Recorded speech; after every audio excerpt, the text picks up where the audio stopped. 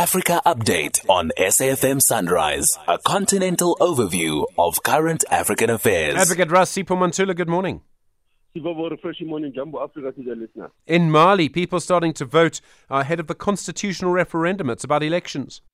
Stephen, remember that it's on June 18 where they will be voting for whether yes or no to the draft of the new constitution in Bamako. So ahead of those elections, the security cluster or the military had to cast what we call special votes in Bamako over this week. So we are waiting for Mali on Sunday as they'll be casting their vote for the constitutional referendum. Remember, this constitutional referendum has been delayed since 2017, Stephen. So it has taken time, 2017, and it went on 2020. Now we are waiting for 2023 where they will have this constitution or no constitution on the 18th of June in Mali, Bamako. And then in Rwanda, the Rwandan government and the African Union Commission, they reached an agreement. They've reached an agreement which is manifesting, or it is now realizing what they call the 2019, what they call the medical agency in Africa, having an African medicine agency. So Kigali has agreed that they will be the host country that will assist the African continent on the pharmaceutical products that Africa has been relying on the West. Now, Rwanda, Kigali will be the host. Remember, SG, what 2019, COVID-19 and 2020, what COVID-19 have shown to the continent, the issue of over-reliance in Europe and the issue of European solutions to African problems. Now, it's African solutions to African problems. Rwanda has taken this initiative now to set up what we call the African Medicine Agency in Kigali. And then in Angola, the president there, João Lourenço, they've got plans for a cybersecurity academy.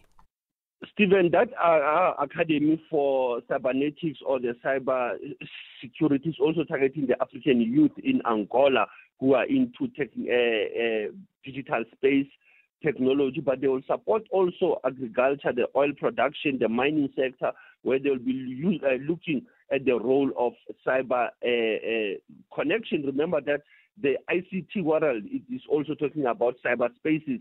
So Angola, the president have launched this on Monday, what they call Angotic 2023. This is how Luanda is moving on the cyberspace and even empowering the young people of Luanda.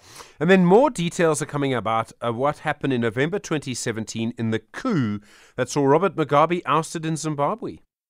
And that is coming from his former members. Remember the G40, the ZANU PF faction called the G40? One of them was exiled in this country. He's coming up with a book, and that is Savio Kasukwewera, who was one of the ministers, SG, that he said that on his book that is coming, he wants to share what happened 15 minutes of a massive gunfire during the attempted coup that happened in Zimbabwe in 2017. And remember, in this book, he's showing about how he flew through Mozambique en route South Africa, but also through Kenya, also went into Kenya.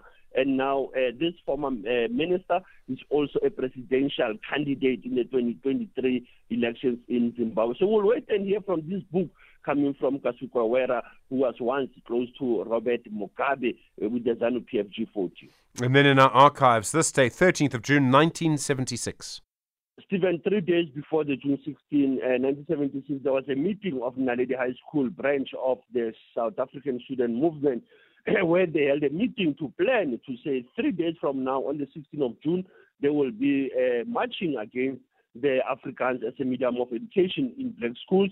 And there was also a setting up of the Soweto Student Representative Council, also known as SSRC. That was an action committee that was made up of 2 representatives from each school to plan for this protest. We know people like CAT, Machine Stephen, they led this march on the 16th of June. So this is the build-up for 3 days before Soweto Uprising Day, the Youth Day in South African new calendar. Asante Sana SG as still leading the conversation, SAFM, Station of the Year. Ras Advocate Sipho Mantula, thank you very much indeed. Back tomorrow.